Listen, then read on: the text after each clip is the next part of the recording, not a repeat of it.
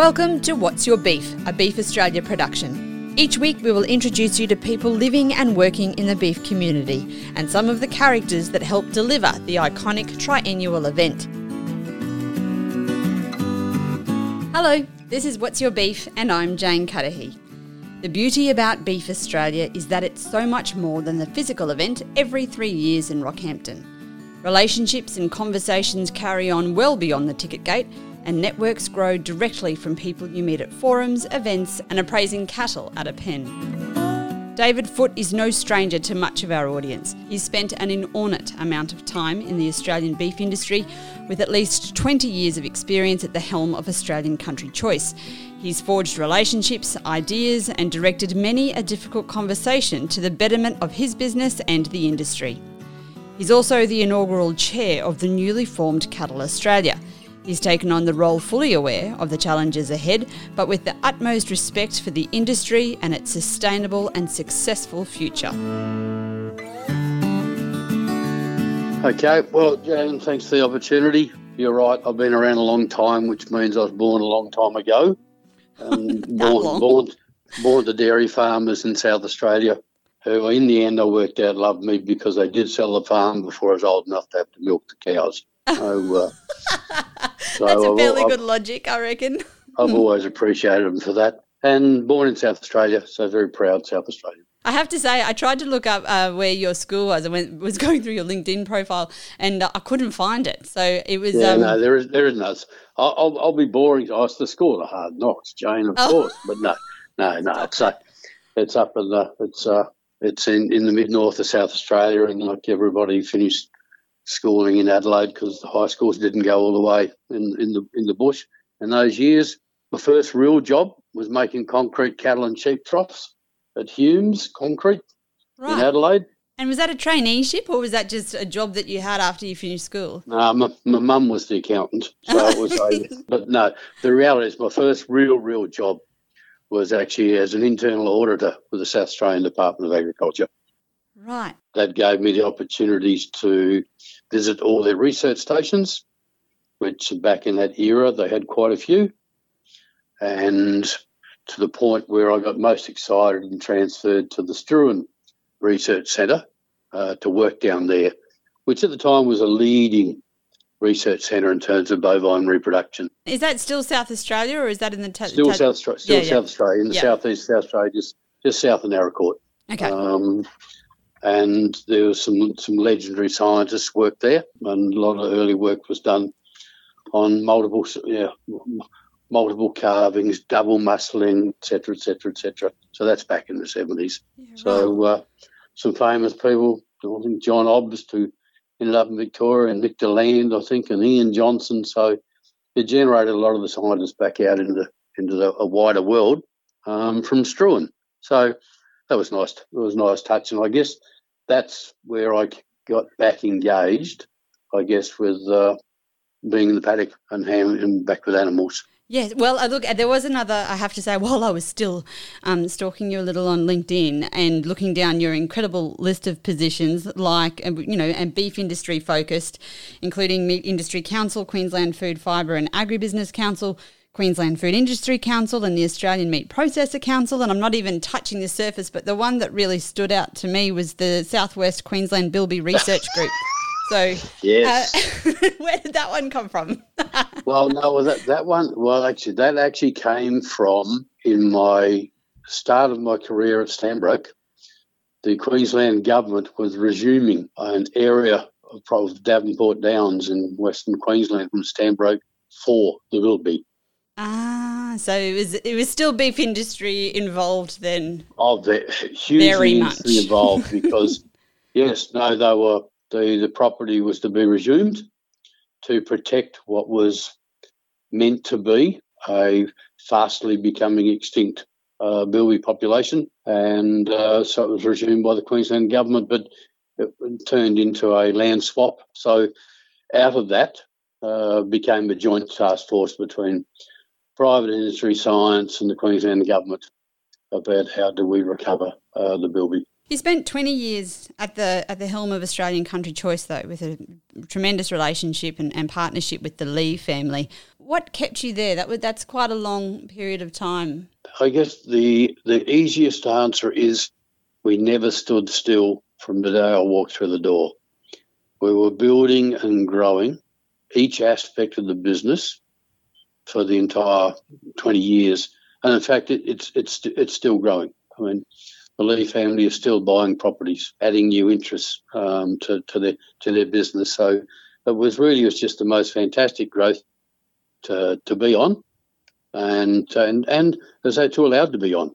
I mean, I walked into the door at ACC in 1998 with 3,000 cattle in one cattle station and 100 staff, and I guess walked out the door nearly in 2020 with, I guess, 42 properties, 300,000 cattle capacity, 55,000 cattle in feedlots and 1,400 staff. So, an overnight success. It just took 20 years to get there. It must have been, when you're so invested in that and you've got that real momentum, how hard was it to step away? Oh, near bloody impossible. But in the end, you've actually got to have successful succession is you've actually got to move. If you're not moving away, just look away. Nobody's going to do it as you did it, and you can't expect that to be. So you just judge the outcomes. If they're the same, it really doesn't matter the journey to get there. Yeah, I reckon that rings fairly true. And I guess is a wonderful segue into your new role. At the moment, you've just taken on the chair as the new industry body group, Cattle Australia. And, it is a daunting task on many levels, not least bringing together the industry, which has been somewhat fragmented. And again, a busy role after you've just described an incredibly busy one over the last 20 years. So what piqued your interest about this? Why were you so driven about this role? Two things. I guess I'm only the chair because that's what the other directors decided on the day would be best for the transition. So, getting the nomination first was probably the challenge to why bother? It's time for new faces, new breath to come into this. And I guess I shouldn't say the jungle drums are beating, but there are probably enough people asking me, and for me starting to maybe feel a touch guilty, having been on the Industry Leaders Forum and then back up on the Restructuring Steering Committee to make it all happen. To not be there was probably almost squibbing it or opting out. So once I had agreed and accepted the nomination and put your hand up into what probably quite daunting is the first popularity contest I've had to go in, because generally as the boss you have to be popular because, it says so on the bottom of your business card or on your office door. You've got the protection of the boss. So submitting yourself in a beauty parade, which I'll generally always come last at, it was a little bit daunting. But I guess, you said guilt, but I'd say surely there's a hook there for you, the potential of being able to build something. You obviously enjoy that, momentum and excitement around, or the challenge of building. It's the challenge. It's the belief that our industry has the right to express itself and be listened to. I mean, we are the largest business sector. 40,000 producers, 28 million cattle, I think 330 million hectares under management and ownership. It has a right to have a really, really strong voice, not just in advocacy, but just in general across the community. And so I've always, felt strongly about that. Probably lit a fuse, I think, at a Rural Press Club ECA breakfast, and spoke about how maybe fragmented, disorganised that the advocacy or representation of our industry was. Some people remember it as saying, more peaks than the Himalayas. So it was probably, as some people say, fine to put up. And also thinking I could maybe make a change because I have some breadth and depth across all aspects of the industry, maybe try and harness some of that and build something out of it. And with a new directors team, I think, we're going to have a real crack anyway. Well, absolutely. We'll go into the directors a little bit more, but, just before we do that, as you said yourself, it is a fragmented industry. How are you going to bring this industry together? I think if you go back to, CCA was the national rise up from all the state farming organisations, and if we think about the state farming organisations, without being disparaging, it's possibly a bit like the National Rail Line Network. Meet up, and none of them are going in a common journey in the end. So I think the model now with Cattle Australia, which is allowed to be purely about cattle, for cattle owners, and just focus on cattle and all the challenges of cattle. So I think we've got the new capacity, and we've actually got a bit of freedom to forge our own way, And I think when you say unite, I think if we can show the cattle producers of Australia that we have their interests only at heart, and that we're going to just communicate with them, we're going to challenge for them. I don't want to use the word fight, because we haven't got to fight yet. We've got a challenge for them. And I think if they have a pointy end, that they can just say, that's the organisations that representing me where they can. I think people will fall, not into line, but they'll fall into the line of thinking of what Cattle Australia can stand for. There still will be the state farming organisations. They're critical to servicing their state members on state matters. But we truly need, and what we're going to be, is the national body, the national advocacy for farmers on national issues, which picks up international as well. And so do you think, because I did read a statistic that only about 1,169 cattle producers voted. That's out of 40,000 cattle producers in Australia. 3,500 were eligible to vote, and so really only about a third of them did. So when you're talking about, taking the politics and the state issues out of that and really just representing cattle producers at that grassroots level, do you expect the level of engagement to lift? Because that must be one of the most daunting challenges that you face, is breaking through. Jane, if the level doesn't lift, then we'll have failed probably my first and biggest KPI in this role, which was to get engagement. But I don't want to overblow it. I mean, shareholders who voted BHP is something like 3% of all shareholders' votes. My understanding is that the MLA elections, their target is to have 4% of eligible members vote. When you're saying, 1 out of 3, we've got 30% out of our members voted, which is huge. The challenge of having 3 out of the 40,000 is where we want to earn our stripes and end up with, over time, 5, 6, 7, 10,000. If you're sitting in dreamland, you'd like to think that you may end up being the largest membership-based organisation. Well, you got to dream big, don't you? You got to start somewhere. Something like the NRMA. I mean, picking up something like that, and I can't. If you're offering value for money or outcomes, then people will, hopefully, want to come along for the journey and be proud to be part of it. Tell me a little bit about your board, because there are a young, dynamic board. We'll start with the Northern Australian. So you've got Bryce Cam from the Cam Agricultural Group. He's a grazier. Adam Coffey, he's also a grazier, owner, director of the Coffey Cattle Co. and yourself as a director of the Tandara Partners. Adam is a key young person in agriculture across Queensland.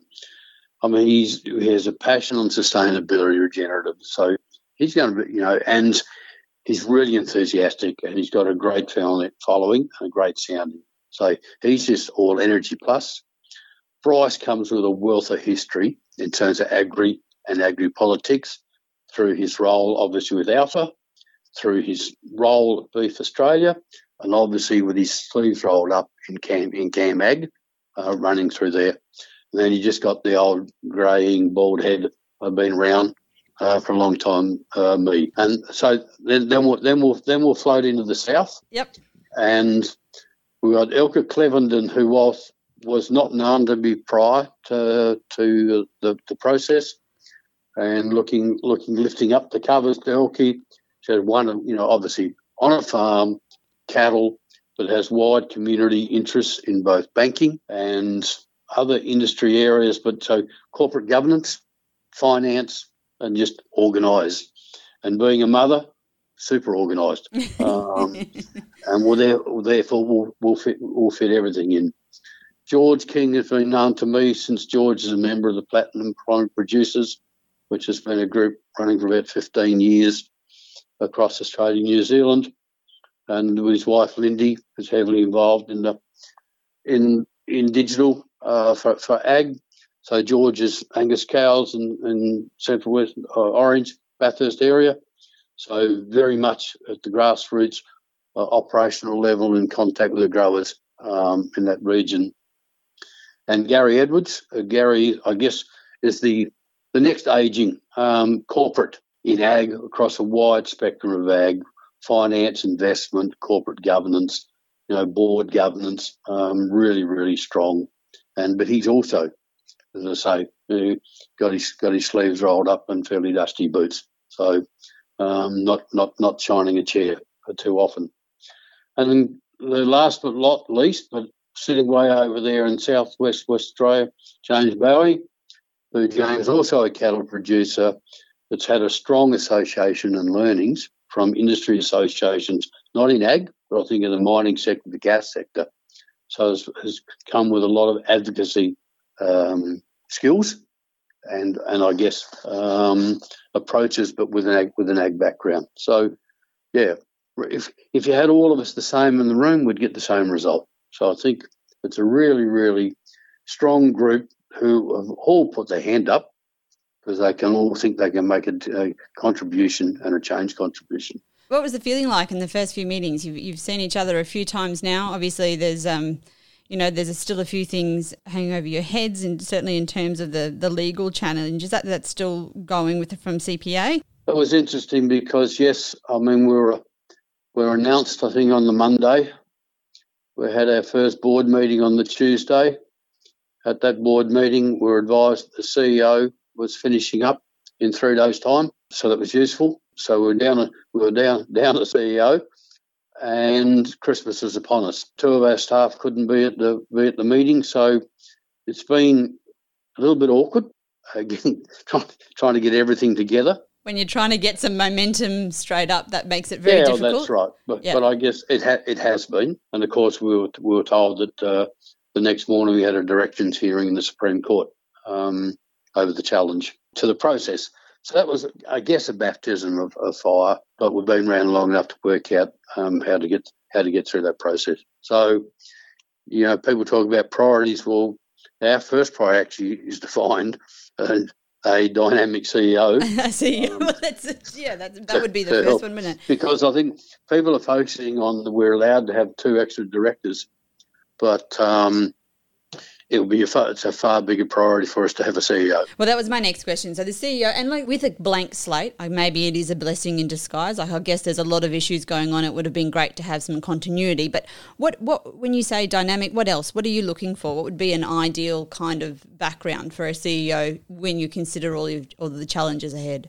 Anybody who wants to work for bugger all, 70 hours a week, get no thanks and probably nothing but challenges, then please roll up. That's most cattle producers, isn't it? That's great. That's a wide net. We have the job for you. But no, clearly the person has to be able to operate at all levels across the industry that we represent. You've got to be respected and have the street cred to walk through the door of a minister or a senior leader or sit alongside further peak councils, plus attend the local camp draft, the local ag show, the local rural ambassadors award night, and to engage at that level and know what you're engaging about.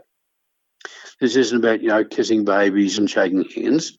This is about understanding their concerns and representing their interests, plus managing a team of people. Exactly. And I think, do you feel too, when you're talking about engagement, I think, we did go through a real social media era where people, it was quite easy to come up with a social media strategy and you feel like you've ticked some boxes. But it's getting harder and harder to engage with people as they turn off those platforms and probably go back to more of that grassroots stuff that you were just talking about, camp drafts and local events, but also that face-to-face communication or word-of-mouth communication. So that engagement, again, is just one of the biggest challenges that you must be facing.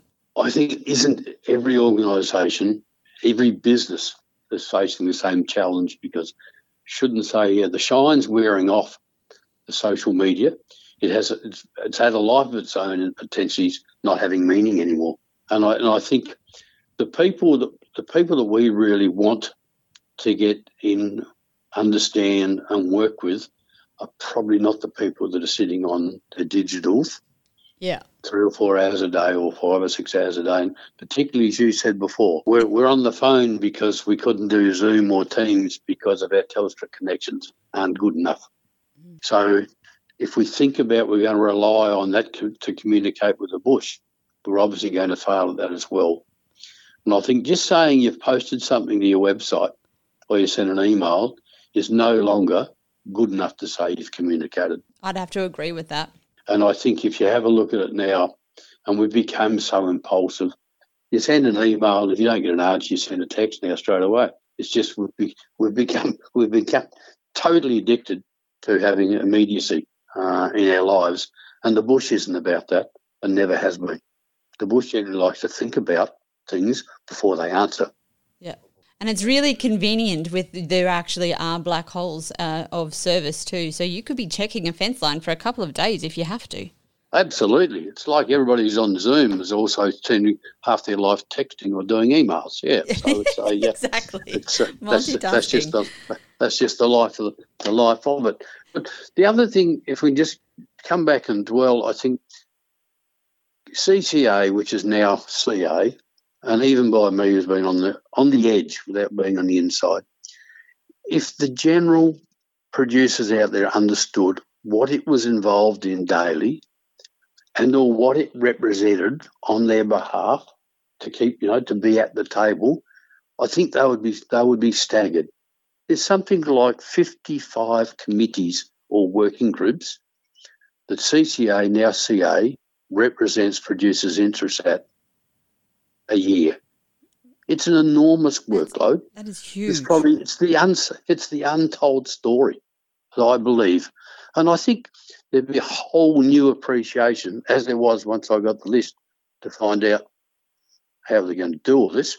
The National Red Witchweed Consultative Committee, for an example, along with the NFF Task Force and the MLA Task Force, the National Arbovirus Monitoring Program, Emergency Animal Disease Programs. I mean, there are 25 priority workforces, consultative committees or task forces roles that I'm actually not sure that's actually communicated out, that our 40,000 producers know there's somebody in there with their interests at heart. But it's also, a lot of those committees would be filled with producers and members of the beef industry. So, if everybody in those committees was communicating what they were doing or what they were involved with, surely that would go some way to better communicating with industry. So do members need to take that on board a little bit more and be communicating with their peers? You're clearly right, but I think the process and the system, I think, are probably are the people there through their SFO, with their SFO hats on or their CA hats on. I mean, really it just was transitioning with the formation of the Policy Council 2 years ago, which, threw up another 23 interested people who were members of both, but to sit around and communicate back and just produce a report. So I think it's done. It's not a secret, but I think what's a secret is it's not communicated outside of that circle. Yeah, I'd agree with that. It hasn't been easily communicated outside that circle. And I guess that comes back down to culture within the organisation, perhaps. Understanding who your stakeholders are, I think, is a big step as well. But as you say, if you haven't met the group, you actually don't know how group the big is. That's right. And so you did mention before you were looking for another 2 directors in, I was going to say the new year, but here we are already. So you've already got quite a broad range of skills on the board that's been announced. What other skills are you trying to hone in on? Good question, because I'm not sure yet, until we've worked out our skills matrix worked out the committees, the priorities, but more importantly, we want to understand what are the burning issues and priorities of our potential 40,000 members. Communication, by the sounds of it. Come up with a plan of how to address that, then have a look at the matrix of our directors of what gaps do we need to fill to be able to carry out those priorities, or the strategy of delivering those priorities. And I think, and that will then determine what we need to fill with. I mean, ideally, I shouldn't say I'd like to have another woman on the board. They make up a huge part of our industry. They're at every kitchen table in a partnership of their businesses. Well, even more than the kitchen table, I think. That's right. No, they're equals, and the wife generally, they do the bankers, they do the books, they do plus manage the house. Mm. So that's a real So I would really hope that we actually have room to increase that number, or if not, when the second go round comes up, because there's 2 directors rotate every year, that there are ladies out there who feel comfortable enough to want to get on board and nominate for the role or roles. How will it be funded? This was one of the great pieces of the puzzle to be discussed too, wasn't it? Yeah, it is, and because everything needs money to run efficiently and well. And I guess we have the options like everything: membership, sponsorship, and some form of industry funding. The easiest thing to say is, just give us the levy money. That's clearly been a very awkward process and not really allowed for under statutory funding arrangements. So let's take that off the table as a wish and work out how do other membership organisations survive. Well, they do it through events, they do it through training, they do it through offering value for money, be it through insurances, be it through a range of things, and then we'll go for the sponsorship. If we could really go and tell our story that we're representing the interests and have the 40,000 email addresses of our members, I'm sure there'll be major corporations would see great value and be willing to pay for that access. And historically, success breeds success, and then the following will happen. And then if you're delivering value, people will be happy to pay for their membership because they're getting value for money. In fact, they're getting more than value for money. I realise your to-do list is quite extensive and there are quite a few priorities there. But, when you're talking about taking away, bridging the gap between some of the peak bodies and bringing people together, surely some of that would have to be working with like Alpha and the Lot Feeders Association and some of those other industry bodies that are tied in with the grass-fed industry, which should give you further strength with those. Would be easy to think that, given that nearly every feedlot animal started its life on milk and grass. Mm. So it was one of ours, inverted commas, first. And you'd have to think that the majority of our issues are the same. And, so one would think if you're both walking through the door seeking representative as a representative advocacy, you'd be far more successful. That's a whole journey to be earned. That people will want to operate that way. Mm. So and we've got to be more than words. We've got to be able to be seen to be doing or achieving. And I think this is where you would come into the fore. You've got some tactics from a long and well-heeled career in the beef industry. So I'm sure you'd have some tricks in your box. Jane, that's very generous. I still remember a bloke describing me as having all the tact of a well-flung brick. Yeah, but that's what makes it interesting and effective. It's very kind of you to say that, yeah. But I'm sure you've got some ideas. You wouldn't be sitting there, clutching at straws, David. Oh no, I won't be shy in putting my chin out. And fortunately, yes. I mean, 20 years at senior leadership role does give you a good list of phone numbers, a good list of people who are actually happy to give you a hearing. Although I'm never going to agree with you, but it has given me the opportunity to open a few doors to talk to people that maybe have some influence in the end. So, you have got quite the to-do list and a list of priorities, but, as the industry ticks on, and I guess traceability and biosecurity and animal welfare are all issues and sustainability are all issues that are front and centre at the moment. So I realise you're hitting the ground running, but how do you feel about some of those issues and taking them forward from this whole industry perspective? Jane, while we've got the challenges of the immediacy of Cattle Australia getting off the ground and I guess getting its training wheels on, the industry's not going to sit around and wait for us. And the things like sustainability or the CN30, they are coming. CN30 is not getting further away; it's getting closer away. So we've got to be aware of it. We've got to be across it, and it's going to be. I mean, not sure we've overcome the natural resistance to something being posed on us in ag yet. But this is not rushing away or running away. But the industry's been at the table and working on the sustainability frameworks for years now. So at the industry level, I think it's primed, but I'm not sure we've got out there to every producer world to get them onto the journey of understanding. No, well, that goes back to the engagement, because I think the sustainability framework and the engagement with that was quite concerning too. So again, yes. That's the same issue coming up again. Yep. Well, it's a bit like born in the city, takes a long time to land in the bush.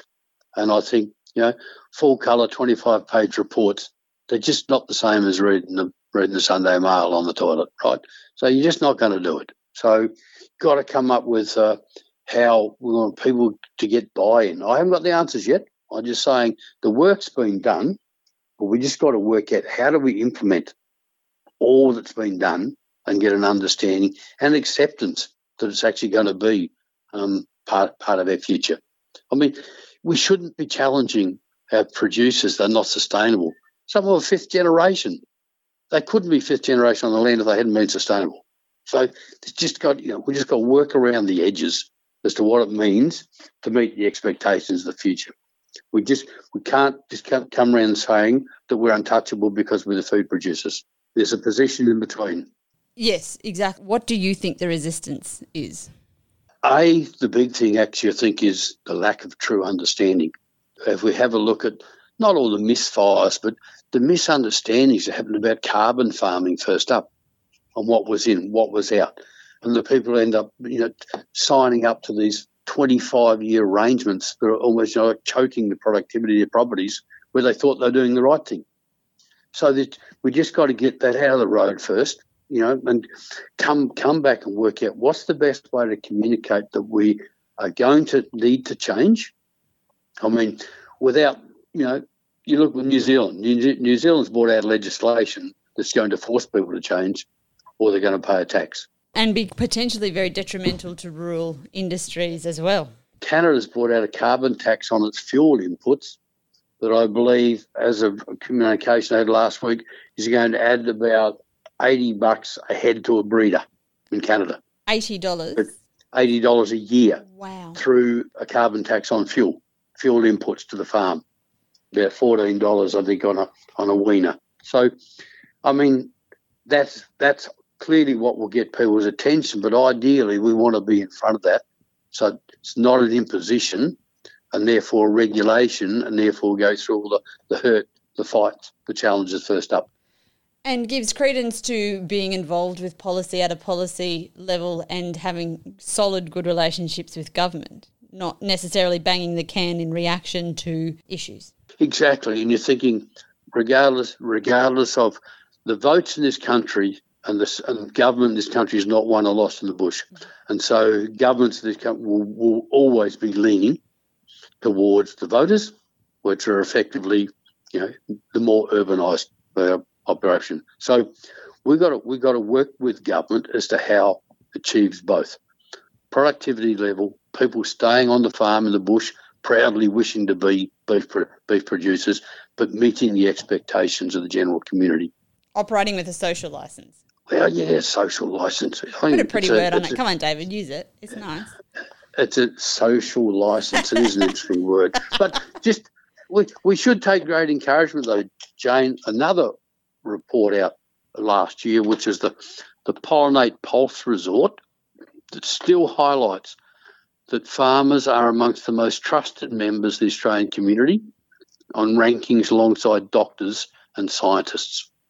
And the top three drivers of trust in our industry were perceptions that Australian cattle farmers are ethical and trustworthy, with the animals humanely raised. They listen, respect and respond to community concerns, and we are taking actions to reduce environmental impact, improving sustainability. So it's not bad that 61% of the metropolitan people think we are already attuned to that. Absolutely. So we're not starting with a blank sheet of paper. There's an inbuilt trust there that we can capitalise on. And you can also use that advocacy-wise, because those 61% effectively are sitting in those seats that are determining who's in government. Well, that is incredibly encouraging and a wonderful platform for you, I guess, to really drive home with your members. Yeah, as long as it's 61% next year. not 59. Yeah. No, yeah, that's right. Well, I guess. Well, what is that your responsibility as Cattle Australia to maintain that trust with those urban consumers, or is that just a happy coincidence while you're doing other things? No, it has to come from there. I mean, those 61% of people, you have to wonder what their engagement is with the bush to come up with those answers. Where does that come from? Is that coming through education? Is it coming through communication? Through TVs? Holidays? It'd be really nice to understand how they formed that opinion or on what basis they formed that opinion, because that then is the influencer. And as the matter is, do we leave that to the MLA or do we leave that to the cattle producers? And we leave it to everybody. It's in everybody's interest. That's exactly right. And I think that comes back to one of the points you made before is producers needing to better understand how these peak bodies work and the roles and responsibilities, yes. including MLA, because that's just one of the other ones that is so vastly misunderstood about their role within the industry. And it is, and it's the classic, and I said it back in 2017, is the MLA is the most kicked-to-death organisation in rural Australia. There's a right to vote every year, and 3.5% of people choose to. But do they understand that they're supposed to? They can make a difference. They can vote to make a difference, but 96.5% of people choose not to. This is why I'm so intrigued as to why you've taken this role on, David. Cattle producers are exceptionally frustrating. Yeah, I know. No, I actually don't. Yeah, I don't think they are. And I think it's actually just given the right communication tools. And as I said at the start, I've learned through part of my business career and dealing with people, not many are older than me now, is the bush are full of people who are deep thinkers. Rarely are they reactive thinkers. So plant a seed and an answer and response will come back, generally better than you thought. But if you impose something and you look for a reaction, you'll get the one you don't want.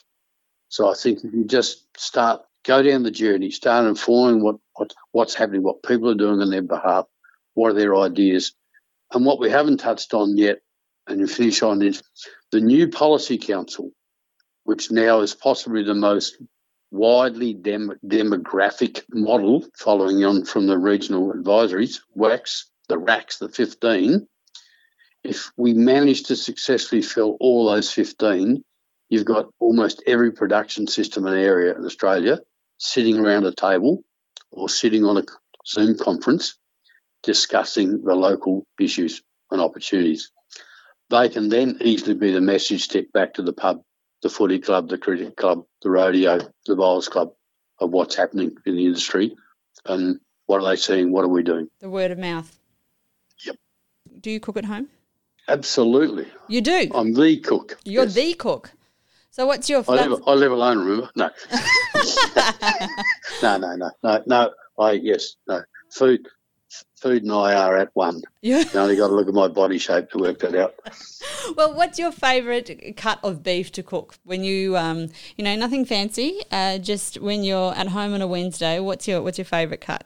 It has changed from what probably for 20 years was cube roll or rib fillet. Yeah. To now it'll be porterhouse or sirloin. whichever state you come from. And why is that what made the change? Well, two things have made the change.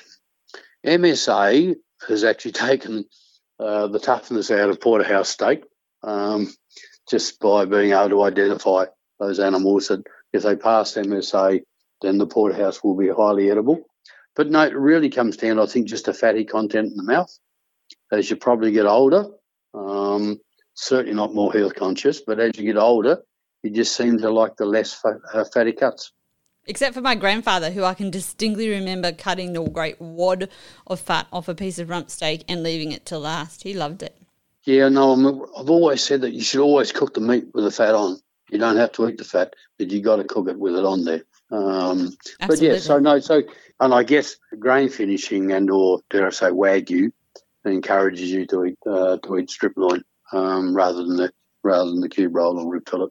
Yeah, fair enough. Well, look, as a well-travelled man who I'm sure has been wined and dined at some of the world's greater establishments when it comes to showcasing beef, what's the best beef meal that you've been offered elsewhere that you haven't had to cook? The best steak I've eaten in the last 5 years was actually at a pub in Roma. Stop it. And it really? really surprised me because so much so I actually took a photograph of the steak and of the menu and sent it back to the bloke that actually processed it. So I don't do that very often, but it was actually quite exceptional. That's amazing. Unexpected to have that satisfaction. I think that's a lovely way to end. Thank you, David. Pleasure, Jane.